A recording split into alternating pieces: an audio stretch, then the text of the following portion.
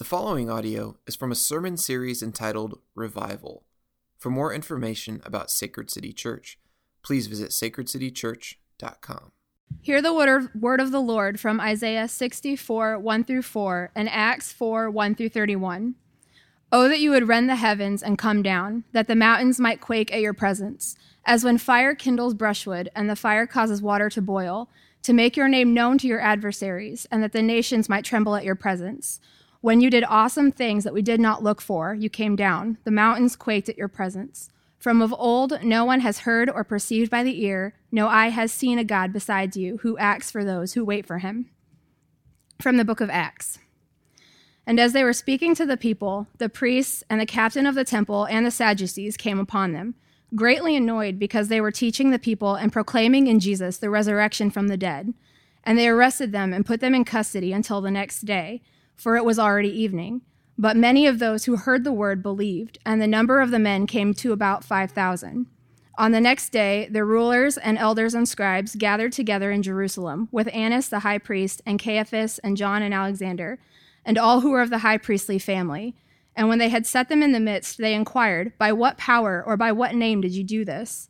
Then Peter, filled with the Holy Spirit, said to them, "Rulers of the people and elders, if we are being examined today concerning a good deed done to a crippled man, by what means this man has been healed, let it be known to all of you and to all the people of Israel that by the name of Jesus Christ of Nazareth, whom you crucified, whom God raised from the dead, by him this man is standing before you well. This Jesus is the stone who was rejected by you, the builders, which has become the cornerstone. And there is salvation in no one else. For there is no other name under heaven given among men by which we must be saved." Now when they saw the boldness of Peter and John and perceived that they were uneducated, common men, they were astonished, and they recognized that they had been with Jesus. But seeing the man who was healed standing beside them, they had nothing to say in opposition. But when they had commanded them to leave the council, they conferred with one another, saying, "What shall we do with these men? For that a notable sign has been performed through them is evident to all the inhabitants of Jerusalem, and we cannot deny it. But in order that it may spread no further among the people, let us warn them to speak no more to anyone in this name." So they called them and charged them not to speak or teach at all in the name of Jesus. But Peter and John answered them, "Whether it is right in the sight of God to listen to you rather than to God, you must judge. For we cannot but speak of what we have seen and heard." And when they had further threatened them, they let them go, finding no way to punish them because of the people, for all were praising God for what had happened. For the man on whom this sign of healing was performed was more than 40 years old. When they were released, they went to their friends and reported what the chief priests and the elders had said to them. And when they heard it, they lifted their voices together to God and said, "Sovereign Lord, who made the heavens and the earth and the sea and everything in them, who through the mouth of our father David, your servant, said by the Holy Spirit, 'Why did the Gentiles rage and the peoples plot in vain? The kings of the earth set themselves, and the rulers were gathered together against the Lord and against his anointed. For truly in this city there were gathered together against your holy servant Jesus, whom you anointed, both Herod and Pontius Pilate, along with the Gentiles and the peoples of Israel, to do whatever your hand and your plan had predestined to take place.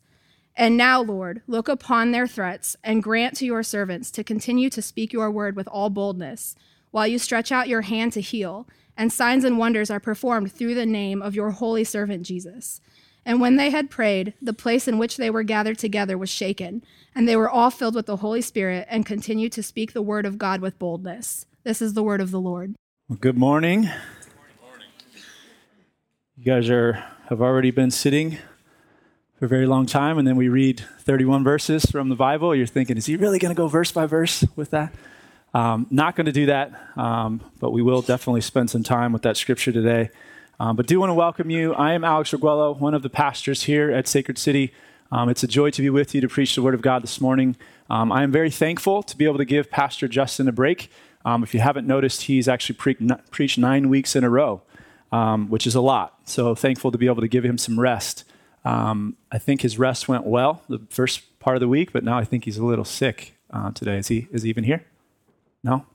We'll definitely pray for our brother there.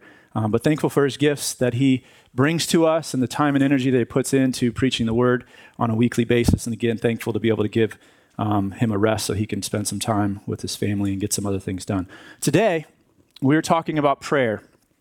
And as we move through the series on revival, we've defined revival as a movement of God where individuals are awakened to God, churches are revitalized, and the culture is impacted for the glory of God. Prayer is necessary for that to happen. I doubt that is news to any of you. Most of us probably could have guessed that prayer had to be a part of this whole revival thing, but I don't know about you, but prayer's always been a little bit weird for me. I think prayer for me is a good gauge of how much the culture affects us. As I was praying and thinking through our topic this morning, I realized that the reason prayer has always been weird for me is because I tend to see it the same way that maybe a non-believer would see it.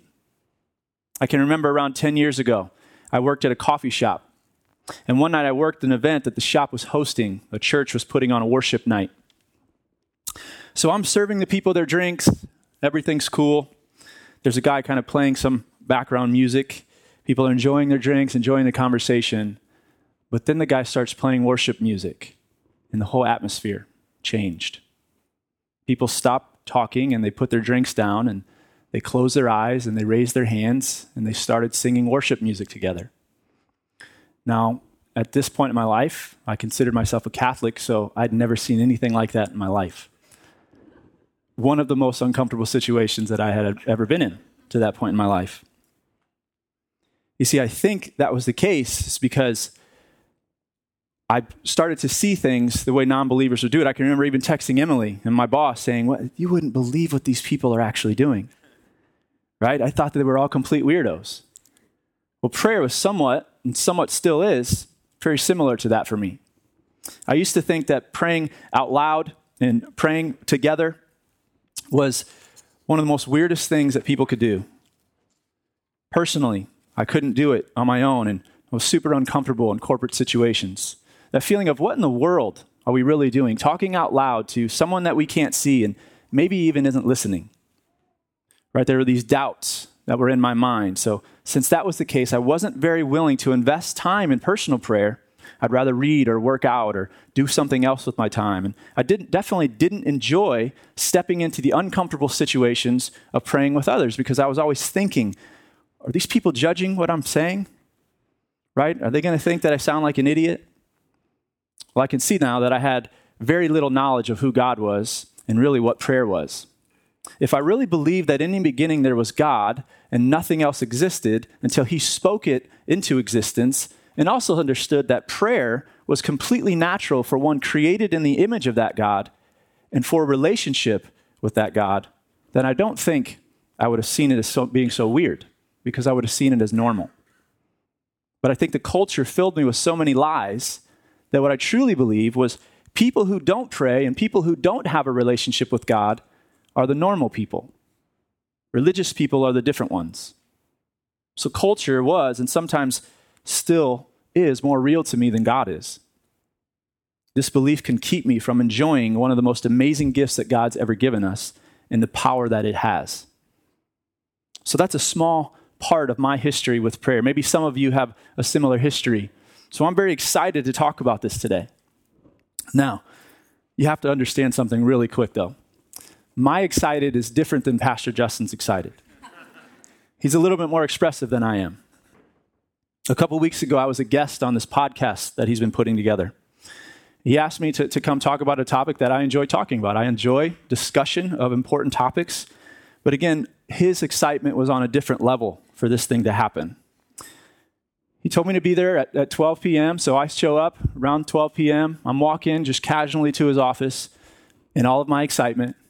He comes out of the room that we're about to do this thing in, and he looks at me and says, "Are you ready for this?"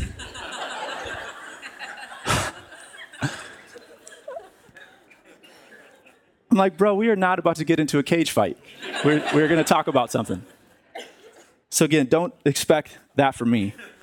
But I am excited because my hope is that everybody would have something from here today. My hope is that you would leave here with a similar excitement about prayer that I have had in the past couple of weeks as I've been preparing for today. One of the things that I realized in the past couple of weeks is I never understood the power of prayer.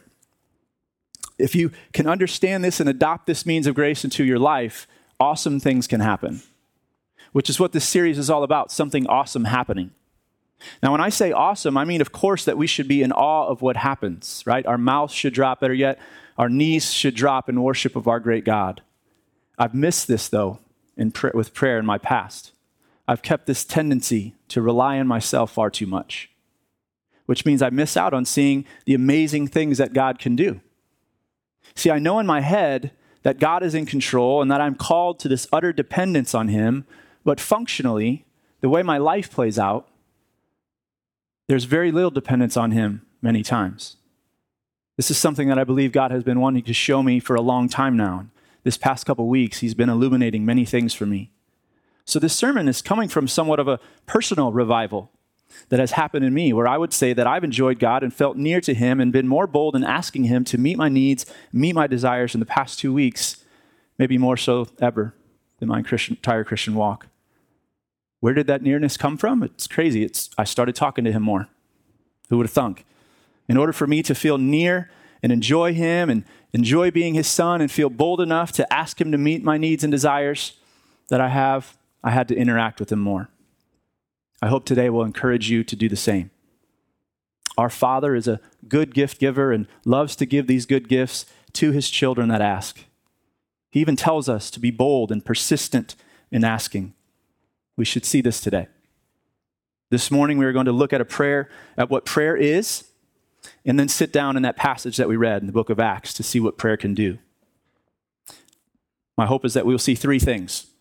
Pretty simple. Number 1, a call to prayer, that we are called to actually be people of prayer. Number 2, a need for prayer, that we as Christians actually need to be praying to our God. And number 3, the power of prayer. What can actually happen if we can take this means of grace into our life? Our hope is that this would encourage you to press into God with prayer and be confident that amazing things can most certainly happen. So let me pray, and then we'll get started.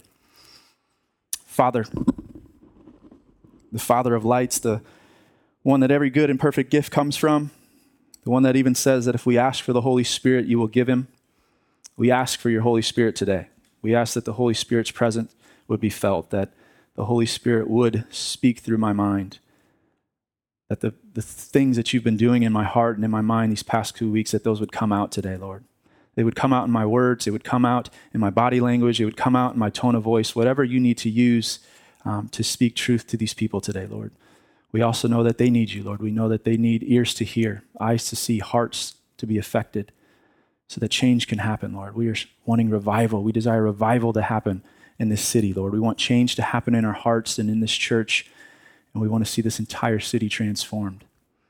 And we can have confidence that you can do that, Lord. So we pray for it. In Jesus' name, amen. So let's first try to set a foundation of what prayer is. Prayer is a global phenomenon. All cultures throughout history of the world have shown signs of some type of religion. Prayer has always been a part of it. Now, many theologians say this is because humans were all created in God's image and have this awareness of God. As Romans 1 talks about, we can also look at creation and see that it was created and is sustained by something or someone that's greater than us. So with this knowledge of a divine, we have this natural instinct to look to this greater power when we are in need. I think that that's where I was at when I was a child. When I was in a pinch, when I thought I needed something that I didn't think anyone else could provide, I went to this higher power, hoping that he would give me help. Pastor Timothy Keller, in his book on prayer, defines prayer as a personal, communicative response to the knowledge of God. Now, that's a general definition that works for all types of prayer, be it a Muslim, a Jew, Hindu, or a Christian. They can pray like that because God has revealed himself to all humans at some level.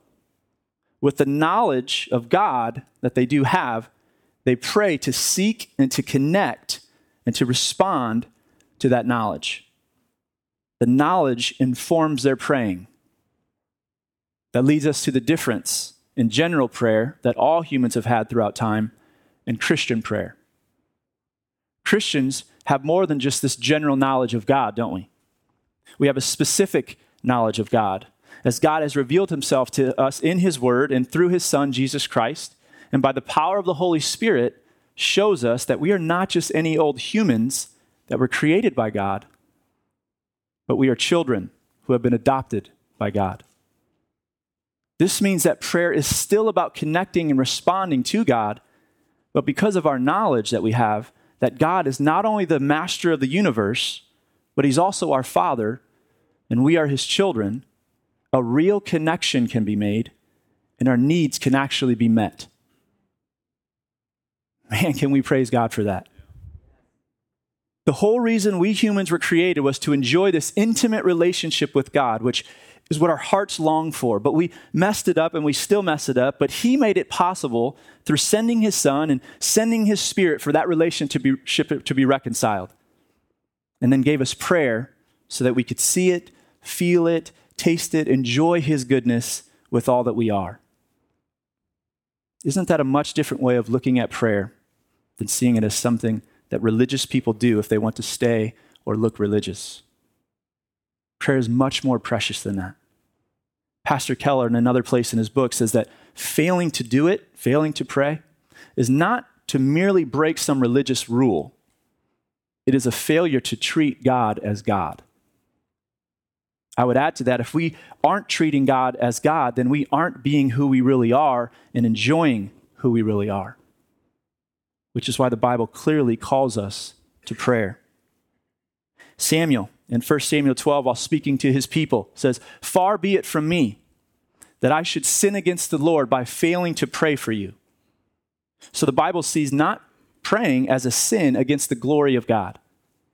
In Deuteronomy 4:7, it says that, "What other nation is so great as to have their gods near them the way the Lord our God is near us whenever we pray to him?" The Bible sees prayer as a way one could know who God's people are.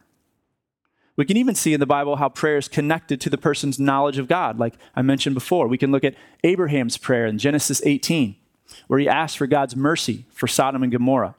He did that because God revealed to him that he was a merciful God. Moses prayed for the Exodus. He did that because God revealed to him that he was a delivering God. Isaiah, like we read this morning, prayed for God to come down and change nations because God revealed to him that he was an immanent God, a God that wants to be near to his people. David, Solomon, Job, Daniel, all of these guys that are well known from the Old Testament, we see this interaction with God in their lives. And the New Testament is no different. We know Jesus prayed, taught his disciples to how to pray, told his disciples to ask in prayer, healed people through prayer. He faced his greatest trial with prayer, and prayer was what made up his last words before dying. We continue to see this call to prayer from the apostles. The book of Acts tells us that the early church was constantly in prayer, that they were devoted themselves to prayer. Paul says in 1 Thessalonians 5 that we should be praying without ceasing. Colossians, he says, continue steadfastly in prayer. And I could keep going because Paul mentions prayer over 40 times in his letters. Prayer is something that the Bible emphasizes. So it seems that it's important in the life of anyone who is in relationship with God. Those who know God and desire to know God more and more and desire to see amazing things happen in their hearts and in this world interact with him through prayer. We do this because God calls us to do it, and I believe he calls us to do it because he knows we need it. When we were saved by God's grace, a couple things happened. We were made characters of his story, but we were also made carriers of his story. We need prayer to persevere in both of these. This seems to be something that many Christians can miss. Many want to identify more with what would be called communion-centered prayer, which would relate to the character piece, or others identify with what would be called kingdom-centered prayer, which would relate to the carrier piece. One camp would say that prayer is only a means to experience God's love and presence. That's communion-centered. Or it's all about calling on God to bring his kingdom, somewhat wrestling with God to think on what we think should be happening in the world. That's kingdom-centered. Both of these camps would agree that prayer is vital for the Christian, but disagree on why we need it. Do we need it so that we can feel and experience something almost mystical as we enter into God's presence in prayer? Or do we need it only so that we can see God act in the world through answered prayers? So which is it? Peaceful adoration or assertive supplication? Keller in his book takes you to the Psalms for that answer. The inspired prayer book of the Bible, we see in numerous Psalms this more communion-centered prayer. Psalm 63:5 says, "O God, you are my God. Earnestly I seek you. My soul thirsts for you. My flesh faints for you, as in a dry and weary land where there is no water. So I have looked upon you in the sanctuary, beholding your power and glory. Because your steadfast love is better than life, my lips will praise you. So I will bless you as long as I live. In your name I will lift my hands up. My soul will be satisfied as with fat and rich food." David is adoring God in his presence through prayer. And what does he say at the end? My soul will be satisfied. So clearly prayer is about communion with God. When we are speaking with him, we feel his presence, we are resting in his presence, and that is good for our souls, and they're actually learning that it's good for our bodies as well. Neuroscientist Andrew Nieberg writes in a study he did on prayer, intense, long-term contemplation of God appears to permanently change the structure of those parts of the brain that control our moods, give rise to our conscious notions of self, and shape our sensory perceptions of the world. Studies show that through prayer, our brains change. Brain cells grow. Areas of anger become less active. Areas of compassion become more active. We become generally more joyful. The neural pathways that strengthen relationships are developed. That's why we need prayer. Because we are characters in God's story and need to experience communion with him. But then we have Psalms like Psalm 10, where in verse 12 it says, "Arise, O Lord. O God, lift up your hand. Forget not the afflicted." That doesn't sound like adoring God anymore and desiring to be in his presence. The psalmist here is calling for God to do something. He's calling for God to exercise his power. Many times this type of prayer comes with an experience of God's absence. So it is like that wrestling match I mentioned before. We pray because we need God to move. We need God to work through us so that we can be that carrier of his story that he wants us to be. So from the Psalms, it seems that both these forms of prayer are biblical. But we can look at other places in the Bible to see this as well. Hebrews 4:16, which we read. "Let us then with confidence draw near to the throne of grace that we may receive mercy and find grace and help in time of need."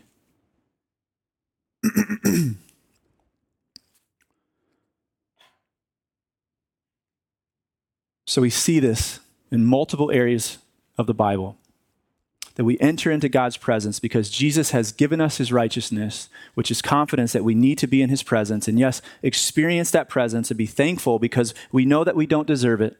But also it says we do it so that we may receive mercy and find grace to help us in time of need. That means ask God to be God, to help us because we need him. Without him, we are helpless. Which means without prayer, we will miss the joy of being a character in his story and not receive the power that we need to be a carrier of it. So prayer is this calling from God. That's good news because we need prayer to experience who we are and to do what he's asked us to do. But now, let's spend the rest of our time looking at how powerful prayer can actually be. For this, we're going to open up our Bibles to the passage that we read this morning. So if you open up your Bibles to Acts chapter 4.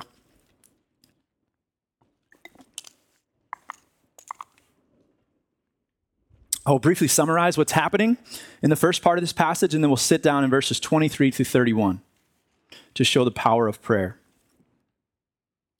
So background here, Jesus has just risen from the grave, spent some time with his disciples, and was seen by over 500 witnesses, and then he ascended into heaven. Before he did that, he told the disciples to wait in Jerusalem for the Holy Spirit.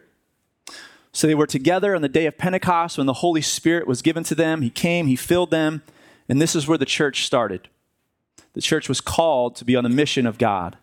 And amazing things start to happen. 3,000 souls were added to the body of Christ after one sermon.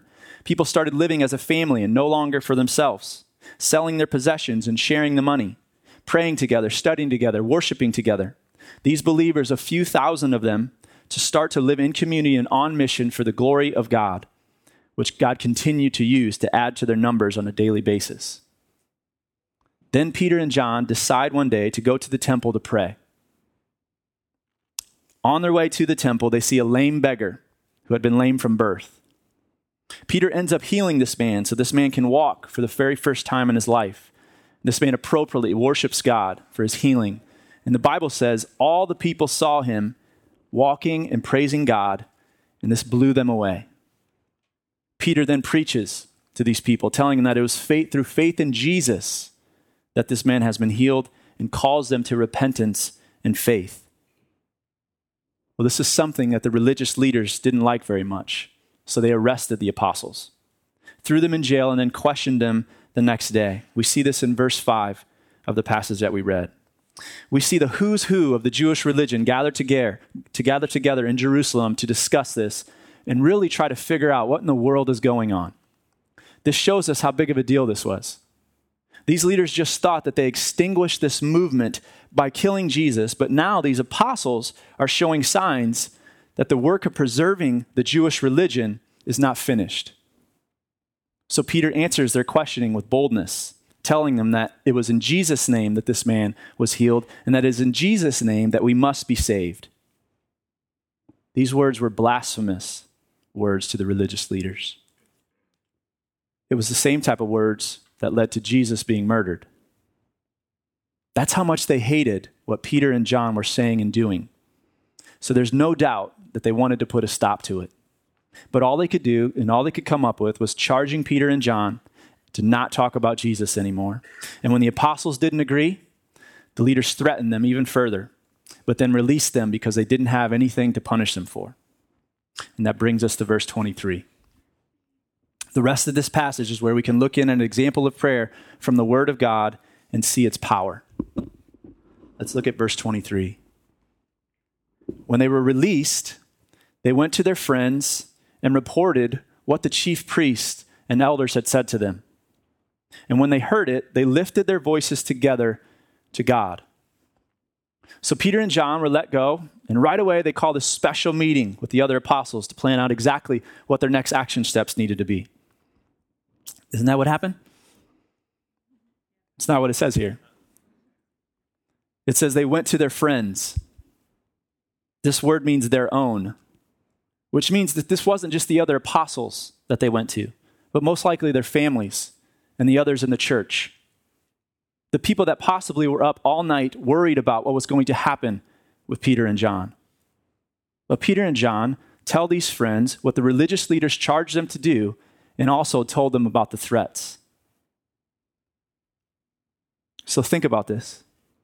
Here's a group of people who have just had their lives radically transformed. Their lives have been recently reoriented.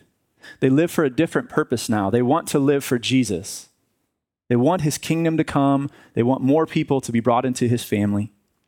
But they have this resistance coming at them. They have the most powerful people in their culture, the ones who killed Jesus himself, threatening them and telling them that they have to stop doing what Jesus has told them to do. You think they might have been a little bit terrified at this? I think so. So what do? It says, and then they heard it, they lifted their voices together to God. The first thing we can see here is how quickly they move to prayer. It doesn't say, and when they heard this, they tried to figure out what they should do, and then they were stumped, so they decided to pray. That's what would have happened if this group was a bunch of me's. I would immediately start thinking about, in my own head, what's the best way to move forward here? If I was struggling, then I would go to praying. But that's not what they did. They immediately went to the Father. That's some more evidence of what we've already talked about. These people knew that God's people are called to pray, and they need to pray, so they go there right away. This also means that they recognize the bigness of the situation and how helpless they are to get out of it. So here are my questions for us to hopefully make this relevant. Have we witnessed our culture recently? Have we paid attention to the news lately, or even our news feed on Facebook? There's broken and hurting people all around us. Do we care about that? Did you hear the statistics that Pastor Justin mentioned about 40% of the Quad Cities being unchurched? 90% of the churches are on the decline. That means that thousands of people, our family members, our friends, our neighbors, co-workers, don't know God, so they're worshiping some worthless idol to try to fill this deep hole in their heart that only our God can fill. Can we see the bigness of our current situation and see how helpless we are to get out of it ourselves? Our own hearts need to change. Our own families need healing. Our own church needs good news. And our own city needs all of that. I hope we can feel that. These people, some of these ordinary Christians, didn't come up with some extraordinary plan and take on some extraordinary action to face their situation. They went to the ordinary means of grace that God has called them to. They went to their Heavenly Father because they realized their situation, and they were scared. But they were scared because of their love for Jesus. The only way the threats of these religious people would be carried out on them is if these people continued to spread the name of Jesus. If they weren't going to do that, then they had nothing to be scared of. But because they loved Jesus, they did have that desire and were going to continue to spread his name. They knew that they had to bring this problem to the Father. I think if this passage is going to be relevant for us, number one, we have to look internally and be honest about how we feel about the current state of our own hearts and the current state of our culture. And number two, if we are broken over that, we have to see that we are completely helpless to change it on our own. Only then will we turn to God who can change it and wants to change it.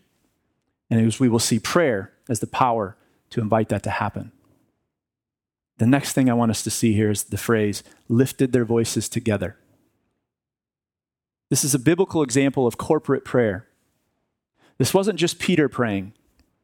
It wasn't only the apostles praying. Remember, many of them were ordinary Christians. They also didn't tell everyone to go off on their own and pray secretly. They prayed together.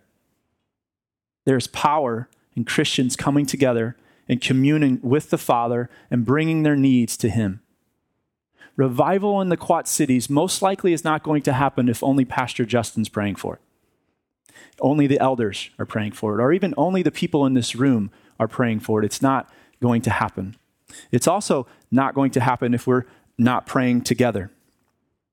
We can do it in our personal prayer. That's why we gave you that prayer journal at the beginning of the series, but also coming together at our fight clubs, at our MC gatherings, whenever we come together to lift our voices to the Father, and we also need to be praying for other Christians outside of this church. Other churches would join in with us.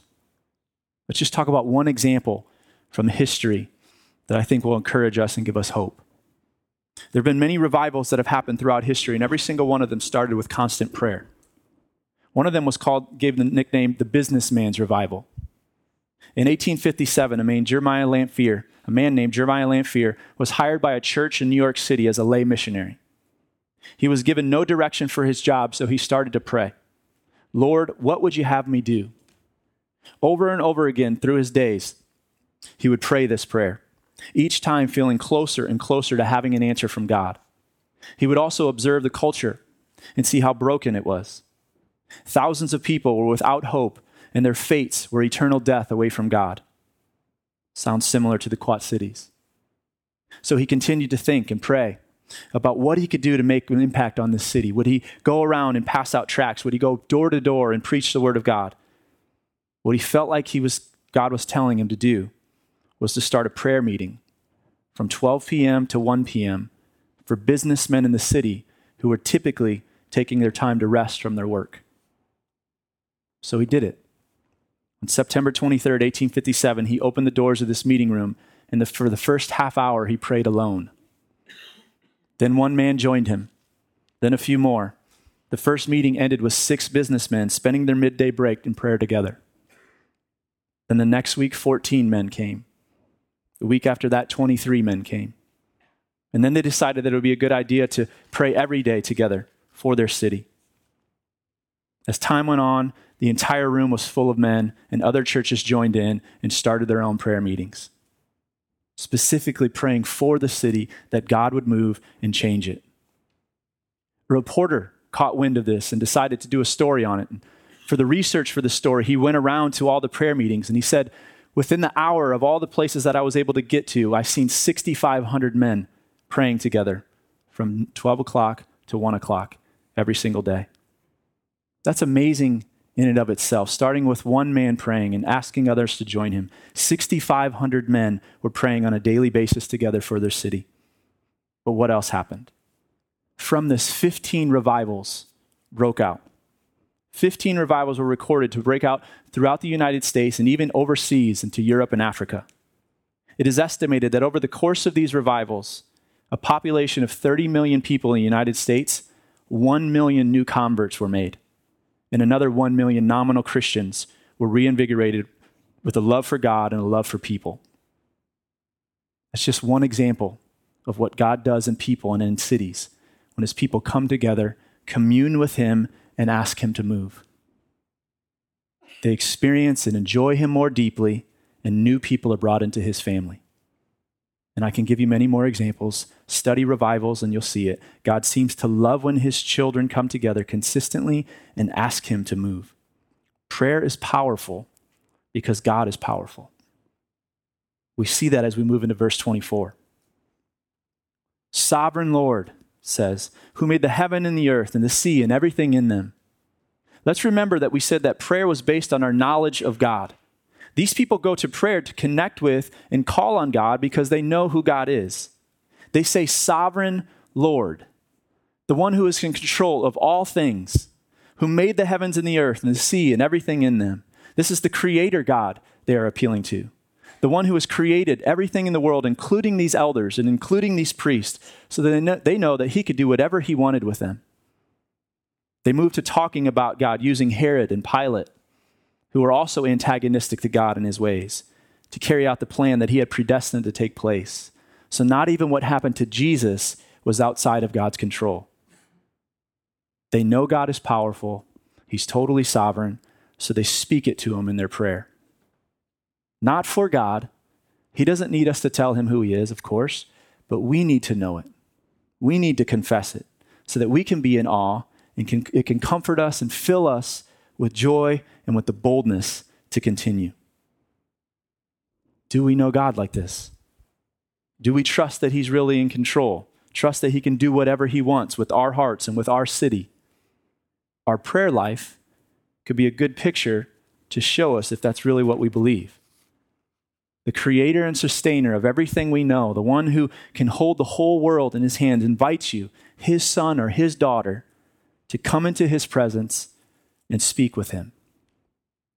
Prayer is so powerful because we have a powerful and loving God that hears it. Now we might be saying, I'm not sure how to pray like that. That's okay. Do what you do know how to do and be intentional about growing in that discipline. But again, this is a biblical example of Christians praying that God wanted to reveal to us. So let's look at it. So maybe we can get some help with that. We see 5 sentences telling them who God is, telling God who he is. That should give us a picture of a good way to start prayers. This is why starting with reading the Bible or reading a call to worship or even singing a hymn prior to your prayer time is a good practice. The Bible is the Word of God. Prayer is really just continuing the conversation that he's already started with us. Then we have verse 29. It says, and now, Lord. They are bold in their asking. Now, Lord, they say. Not, hey, God, if you ever get 5 minutes, would you mind helping me out real quick? But now, Lord. Then they say, look upon their threats. This is almost like them saying, can you believe what they are asking of us, God? They're trying to quiet the name of Jesus. They're trying to stop the spread of your glory. Don't let it happen, God. They bring the specific problem to the Father. Then they say, and grant to your servants to continue to speak your word with all boldness while you stretch out your hand to heal and signs and wonders are performed through the name of your holy servant Jesus. They bring their specific needs to the Father also. They are scared. They've just been threatened. They had good reasons for their anxieties. They potentially fear for not only their own lives, but also for their families. Were they willing to risk these special things in their life to obey Jesus? They knew they wouldn't without God giving them the power to do that. Even if there wasn't any present danger for these people, this prayer is also about a boldness to push through the resistance, to not let their flesh take over and keep them in the comfortable. Mission isn't comfortable much of the time. Our flesh wants us to be inward focused, focus on us and Jesus, or us and our family, or us and even in our church family. These people knew that they needed the power of God to stay on the mission of Jesus, so they prayed specifically for it. We would do well to learn from this. We don't need to get weird and see this as exactly what to do or exactly how to pray if we want God to respond. That's not what I'm saying. But it does give us a picture of what early Christians did, Christians who have the same God that we have, when they desired something of importance to happen. Just like we can look back at Acts 2 and see how the early church lived as a family of God, we can look at this and see how these behaviors could shape how we handle similar situations. So I ask you then, do you see why prayer is important for revival? Do you see that we are incapable of making it happen on our own? We are not sovereign. We are not the creator. We are still in this battle where our flesh is keeping us from following the Spirit's lead.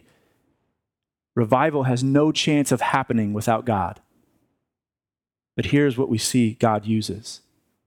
Ordinary Christians intentionally putting time into personal and corporate prayer where they are connecting with and responding to the real God and boldly asking him to move and meet their needs and the needs of their culture. When they did that, look at what happened. Verse 31. And when they had prayed, the place in which they were gathered together was shaken, and they were all filled with the Holy Spirit and continued to speak the word of God with boldness.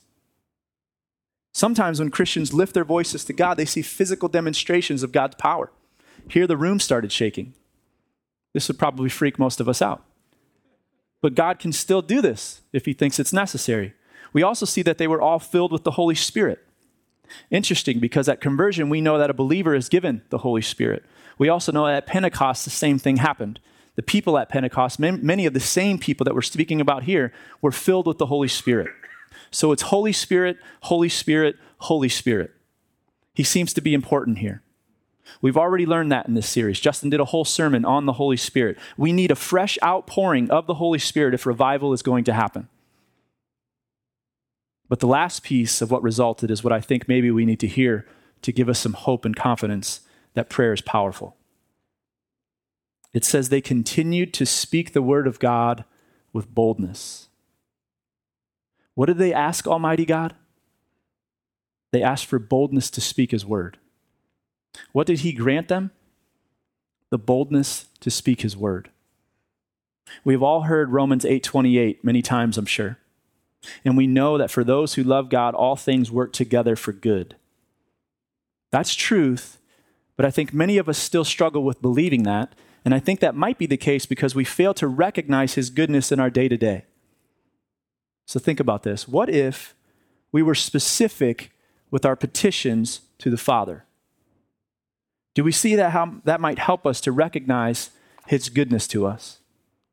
If we were to say, God, please, I need your help to grant it to your child for the boldness to share the gospel with my coworker Mary this week, or the trust necessary to tithe this month, or the desire to not just show up to MC, but actually engage and participate, maybe even pray or share an evidence of grace in my life. And then those things actually happen? Do you think that you would have a better grasp of how much God is into you? How he's out for your good? If what you pray happens, which the Bible says it will, if we are his children and we do ask and we ask for the right reasons, can't we see that we will experience the love of God to a deeper level? Can't you see that we'll be more tenderly responsive to his presence? God is working in your life if you are a Christian. He's doing work right now. And that work will continue until it's completed one day. He wants us to enjoy that and worship him while it's happening. Prayer like this is how it can happen. Even if we get no answers to our prayers, we can still see his goodness. Because if we know and trust that he is always good, he's always out for our good. If we ask and he doesn't provide, then we can know that we didn't need it. It wouldn't have been good for us and glorifying to him. We can still worship him for his protection and care in that. So we've seen that ordinary Christians who pray consistently and even pray together because of their knowledge of who God is and what he can do, and their knowledge of who they are and what they cannot do, will deepen their love for him and receive power necessary to do what he has called them to do.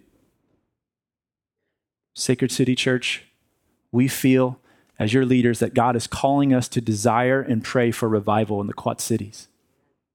We have been sharing this vision with you for the past 8 weeks and praying that God is stirring something in you that will give you that same desire and pray for the same thing. As I was praying about this last week, what started to come to my mind was all the things that could actually happen if revival did come. I thought about how our cities would start to look more like heaven than looking like earth. Buildings and parks and streets and houses and entire neighborhoods would be renewed. There would be more homeless shelters and food pantries and clothing ministries, more places like 180 for people who are struggling with addiction and needing help to get back on their feet. There would be less shootings, car thefts, burglaries, drunk driving incidences, less racism, sexism, legalism, moralism. There would be more worship of God than worship of money and sports and sex and food and social status. You would see less groups of people all together just looking at their phones and ignoring each other, more people enjoying each other's company and building real relationships. There would be more marriages staying together. Kids would have both parents in their lives. Your neighbor that you keep praying for would actually come to MC. Your friends that are far from God right now would start loving Jesus. Churches will forget about what they disagree on and work together for what they do agree on and fight for it. And most importantly of all, our wonderful God, who deserves all glory and honor and praise, will be treated more as who he actually is. Don't we want that? I'm not saying that everything would be perfect. That won't happen here while sin is still present, but a season where God's kingdom comes just as it is in heaven most certainly can happen. Do we want this? How would that make you feel to have a touch of heaven break through in the here and now and radically change everything in your life and everything in this city? Prayer has the power to do that. Prayer that we've been called to do, that God knows we need, and that God loves to answer. You say, how do we know that God will answer? I'll end today with another quote from Keller's book. He says, we see David in the Psalms maintain the heart to pray after being denied requests, such as when his infant son died, because the experiences with God over the years in which God saved him again and again. So there's prior evidence that God really loves him. He continues, we who live after Christ, who believe the gospel, however, have a greater resource for assurance that God will hear our petitions. We know God will answer us when we call, because one terrible day, he did not answer Jesus when he called. Jesus asked for his cup to be taken, but it wasn't taken. He cried out, my God, on the cross, but wasn't heard. He was forsaken. Jesus is the only one who deserves for all of his prayers to be answered because of his perfect life. We deserve none of our prayers to be answered because of our sinful lives. But because the gospel is true, the great exchange has happened, and now the Father not only hears our prayers, but answers them. We don't make that possible. There's nothing that we can do to make that possible. Christ has already made it possible. The Bible even says that he's next to the Father right now praying for all of us, taking our prayers, no matter how inadequate they are, and making them beautiful and pleasing to the Father. He's got us taken care of. The gospel proves this. I pray we can remember its power. Let's pray.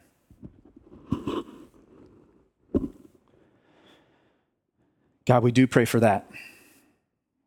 We pray that we can remember the power of the gospel. We learned back in Exodus when we went through that series that us as people, it would be very, very dangerous to get into the presence of the Father.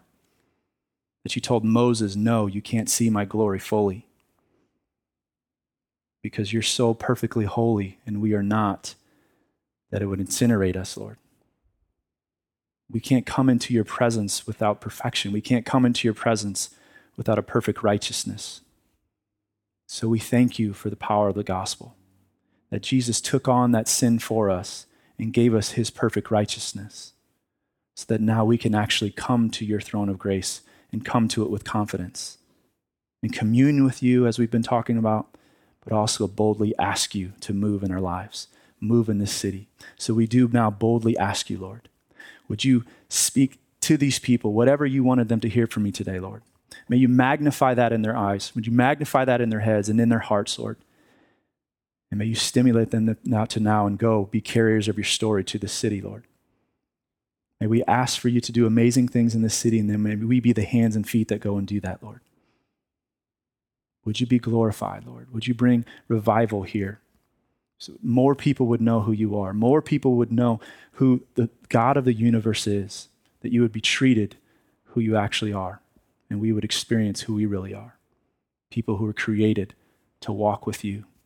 People who are created to have this unbelievably perfect, intimate relationship with you. We long for that day when that's perfectly going to happen, and now we ask that it would happen to an extent here in the here and now, Lord. Would you break through and do something special in our cities? All for your glory and our good. In Jesus' name, amen.